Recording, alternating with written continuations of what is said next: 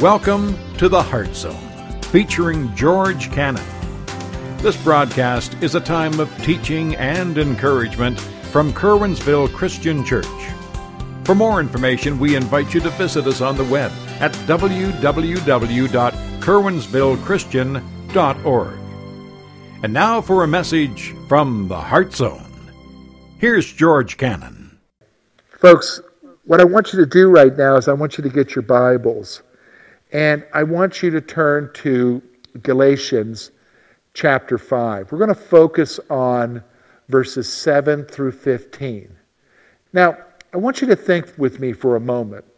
We've been working our way through Galatians. We've entitled our series, Accepted, Experiencing His Grace Day by Day. And we've been looking at the whole issue of our spiritual lives from Paul's perspective. Because you remember, he's writing this letter to the Galatians, and it was written sometime after he was there, just a short period of time. And already, since he left them, he established them as a church. He brought them salvation. They responded.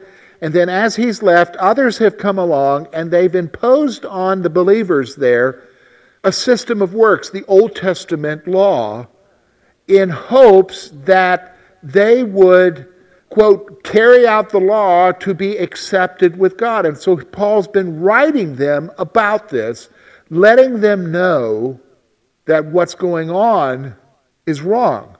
And it's only going to lead them to spiritual defeat by trying to keep the law.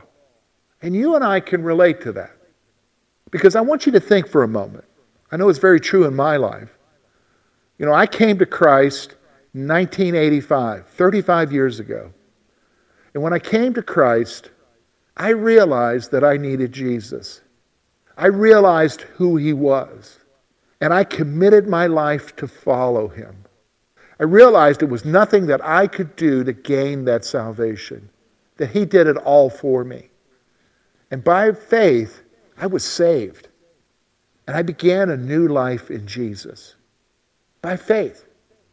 And what happened, though, is that just shortly thereafter, realizing the faith and I was wanting to live for Him, I had others come alongside of me, and they weren't being bad.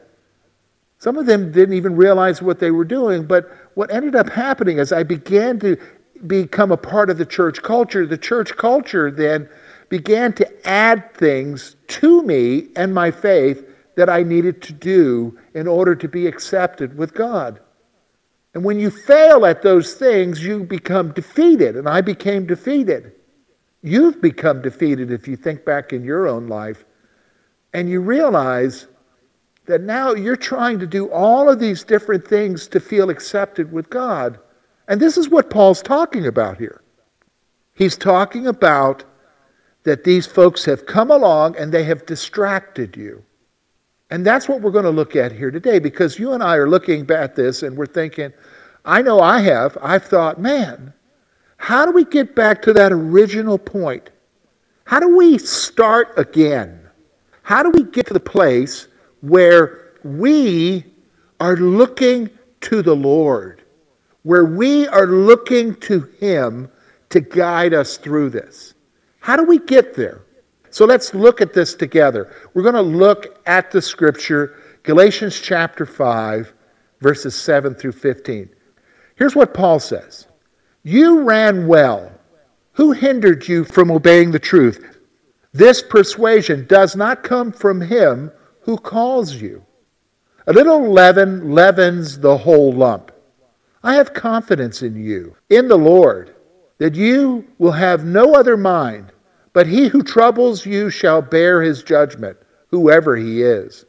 And I, brethren, if I still preach circumcision, why do I still suffer persecution? Then the offense of the cross has ceased.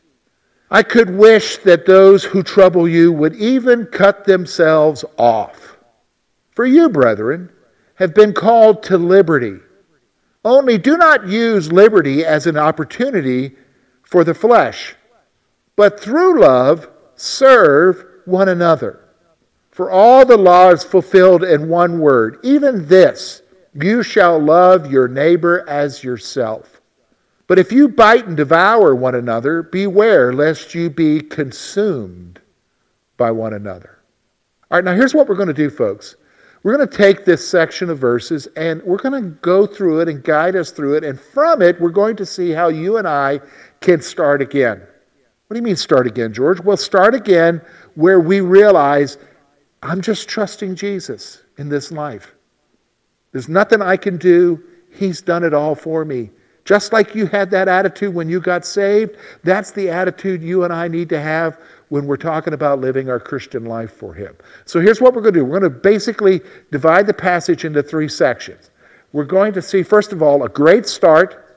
We're going to start out that you start out great with salvation, and you know why, because it's by faith. Then we're going to see the distraction. And then finally, we're going to end up with what true freedom is. Because that's what we need to be living in. All right? So let's look at this together. Let's talk about a great start. He starts out in the passage very clearly saying, you started well. He says, you ran well. Now that is pointing back to a past event. He's talking about when they started out, they did well. Why? Because they knew it wasn't what they did. They knew it wasn't what they were accomplishing that gained their faith, their salvation. It was what Jesus did for them. They started out with faith. You started out well. Think about it. I think about when that April of 1985, I recognized there was nothing I could do to gain His acceptance. There was nothing I could do to gain His love. He did it all for me. I just reached out by faith and grasped it. I reached out because that's all I could do. Because there's nothing I could do. I started well. You started well. Whatever that moment was when you accepted Jesus, you realized you needed Him. And you reached out to Him. You started well. That was a great start. Every one of you who are saved, you had a great start. Because you started out not looking at what you were doing or what you have or don't have, what you've accomplished. You were looking at what He did, and you grasped it by faith, and you trusted Him, and you believed in Him. You started out well with faith. But here's what Paul says. But you got distracted, and it wasn't the Lord. You got distracted, and it wasn't the Lord. Look at what he says here. You ran well, verse 7. Who hindered you from obeying the truth? This persuasion does not come from Him who calls you. So somewhere along the line, somebody came alongside of you and I and began to tell us that these are the things that you need to do in order to be a good Christian. These are the things that you need to do in order for God's favor to be shown to you. These are the things that you needed to do in order to be accepted with God. And you know that happened. It doesn't even have to be an outright someone telling you do this, although there are people who will do that. It's subtle. It's all part of the church culture. But here's what Paul's saying. You got distracted by that. And listen, that stuff didn't come from the Lord. The Lord didn't come to you and say, thus shall you do. Do this. He didn't tell you that. The church culture told you that. It's a distraction. And when you started out great by faith, you soon got distracted into looking at what you and I were doing by our efforts. Are we giving enough? Are we praying enough? Are we reading our Bible enough? Are you doing this? Are you not going here? Are you not doing that? Are you dressing this way? Are you carrying the right Bible? Is your hair the right length? I mean, let's go on. There's just rules after rules after rules. And the reality is, that's all a distraction. That stuff didn't come from the Lord. It didn't come from Him. You started out great. You and I started out great. But we got distracted. Found ourselves living our lives by our effort. You say, well, George, wait a minute. I thought you're telling us here today how we can start again. Well, we're going to get there. But you got to recognize some things. So here's the thing you need to see. It's the issue of the distraction. First of all, he starts out with really something we sometimes quote. If you know your Bible, you hear people quoting this. Verse 9, a little leaven leavens the whole lump. A little leaven leavens the whole lump. So here's the issue. Subtle errors lead to widespread corruption. Now, let me just start for a moment, because sometimes people say, yeah, I understand legalism. Well, yeah, it's not just that simple. Everything starts out with good intentions, and it usually sometimes it happens from a pulpit, from a preacher, down to some senior saint in the church, to some other well-meaning, respected person, and they begin to subtly communicate, this is what you should be doing, this is not what you should be doing, and then those things become sacred laws, and then those sacred laws are what's used to keep everybody in conformity. And what ends up happening then is that those who fail to keep that begin to think of themselves as not being accepted and loved by God because I didn't do this or I couldn't do that. You see the pattern there? It starts out that way. It starts out with something that somebody recognizes for their spiritual life, their walk with the Lord, they need to do this. And then they communicate to others that you need to do that now. And then before you know it, we've got people who are defeated because they can't do it. Well, I'm going to tell you right now, the others weren't meant to do it. Just the one that was told originally by the Lord to do it. He was supposed to do it for whatever reason. But when you impose that upon others, it just leads to spiritual defeat. But see, this is how it happens. Subtle errors lead to widespread corruption. He uses the illustration of leaven or yeast. You know, one of the things we love in our house is when Lori makes a bread. And she's got the flour and she adds a little yeast to it and they mix it up. And the yeast, that little bit of yeast permeates the entire dough and then produces that wonderful French bread that she makes or that pizza crust. Well, it's because that little bit of yeast. That's what errors do. Coming in, even here, listen, in this politically charged world we live in, sometimes meaningful Christians will say things that they shouldn't say, but it ends up having devastating effects. Like what, George? Well, let's take the political situation. When you come in and you say, well, a good Christian wouldn't vote for that person. Well, you know what? That might not be a wrong thing to say, but it's an error. When you say a good Christian, you're making an assumption there, and even though you're not saying that, you are ultimately saying that has something to do with whether or not you're saved. And voting has nothing to do with whether or not you're saved. Being a good Christian has nothing to do with where you go. Your salvation has nothing to do with that. See, subtle errors lead to widespread corruption. Here's the next thing I want you to see from the passage. See it in verse 10. Those who introduce error will be judged. Look at what he says. I have confidence in you, in the Lord, that you will have no other mind. So he's saying, I'm confident that you're going to get your thinking right. And then here's what he said. But he who troubles you shall bear his judgment. Whoever he is. Paul doesn't even know who this guy is that's coming along telling them that they need to keep the law. But here's what he's going to say. That guy who's imposing the spiritual bondage of keeping these rules, of living by effort, that guy's going to be judged. That's kind of scary, isn't it?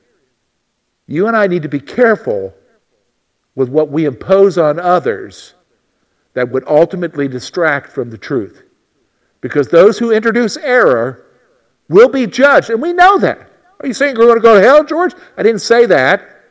It's just saying that they're going to be judged. They're going to be held accountable. You and I are held accountable. In fact, the Bible says that, right? Jesus said every idle word will be brought into account. Do you even recognize the silly things you've said this week? You probably can't even remember them, but you're going to be held accountable for them. Those who introduce error will be judged. Now, here's the other thing I want you to see about the distraction. He makes it very clear here, verse 11, and I, brethren, if I still preach circumcision, why do I still suffer persecution? Then the offense of the cross has ceased. He's saying, look, if I preached the law, then I wouldn't be suffering.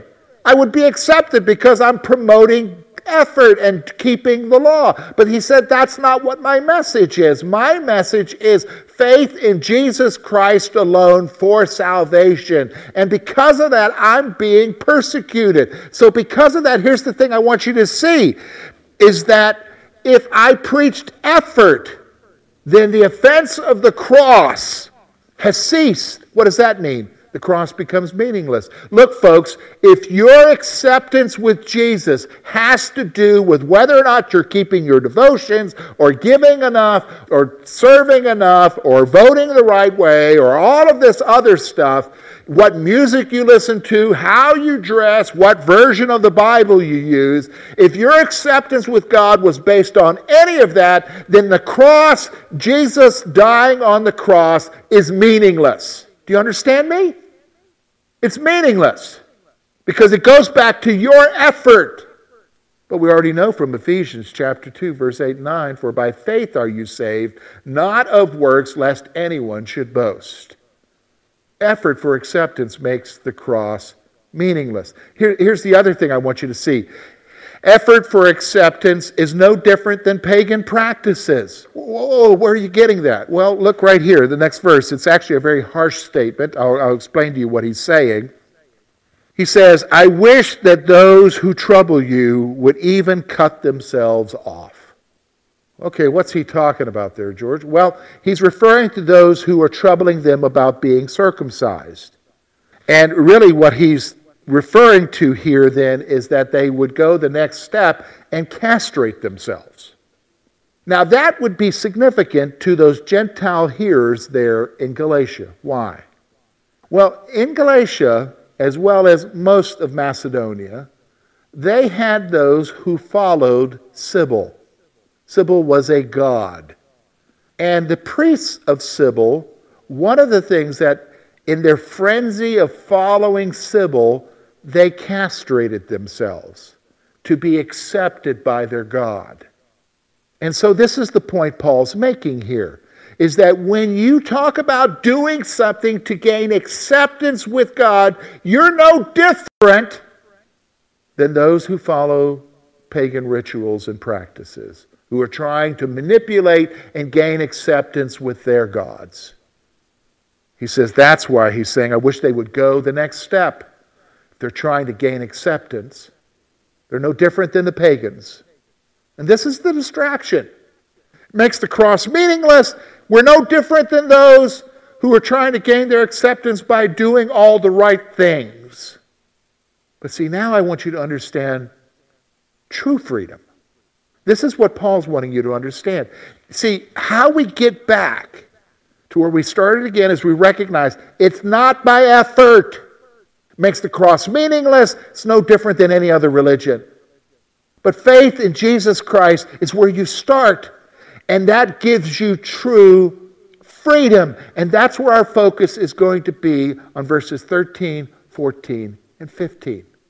So let me read those verses to you again, and then I want to just give you 2 points here. For you, brethren, have been called to liberty. Liberty. Freedom. When you got saved and you started out believing, not because of yourself, because you realized there was nothing you could do, He did it all for you. When you got saved, before somebody else came along and said you needed to do all this other stuff, when you got saved by faith, He's saying here, you were called to spiritual freedom. Look what else He says there. Only do not use liberty as an opportunity for the flesh, but through love serve one another. For all the law is fulfilled in one word, even this, you shall love your neighbor as yourself. And if you bite and devour one another, beware lest you be consumed by one another. All right, now here's what we're going to do. We're going to look at 2 things that I think are going to help you to understand true freedom that you have and get you and I back to that point of starting again by faith, not by our effort. Okay, here it is. You've been set free to live for others, not yourself. Paul says, verse 13, you've been called to liberty. It's not a liberty to do whatever you want to do, but it's a liberty to live for other people. You've been set free. So you've been set free, and listen, that freedom isn't a forgiveness card you keep in your wallet, get out of free jail card, my forgiveness card, I whip it out, I can do whatever I want. Some people have that attitude, well, I'm forgiven, I can do what I want. Forget that. That's not the issue. You don't go and just do whatever you want to do. That's what Paul's saying here, because you have the freedom. Actually, you have freedom, but your freedom is constrained now by living for others, by loving others.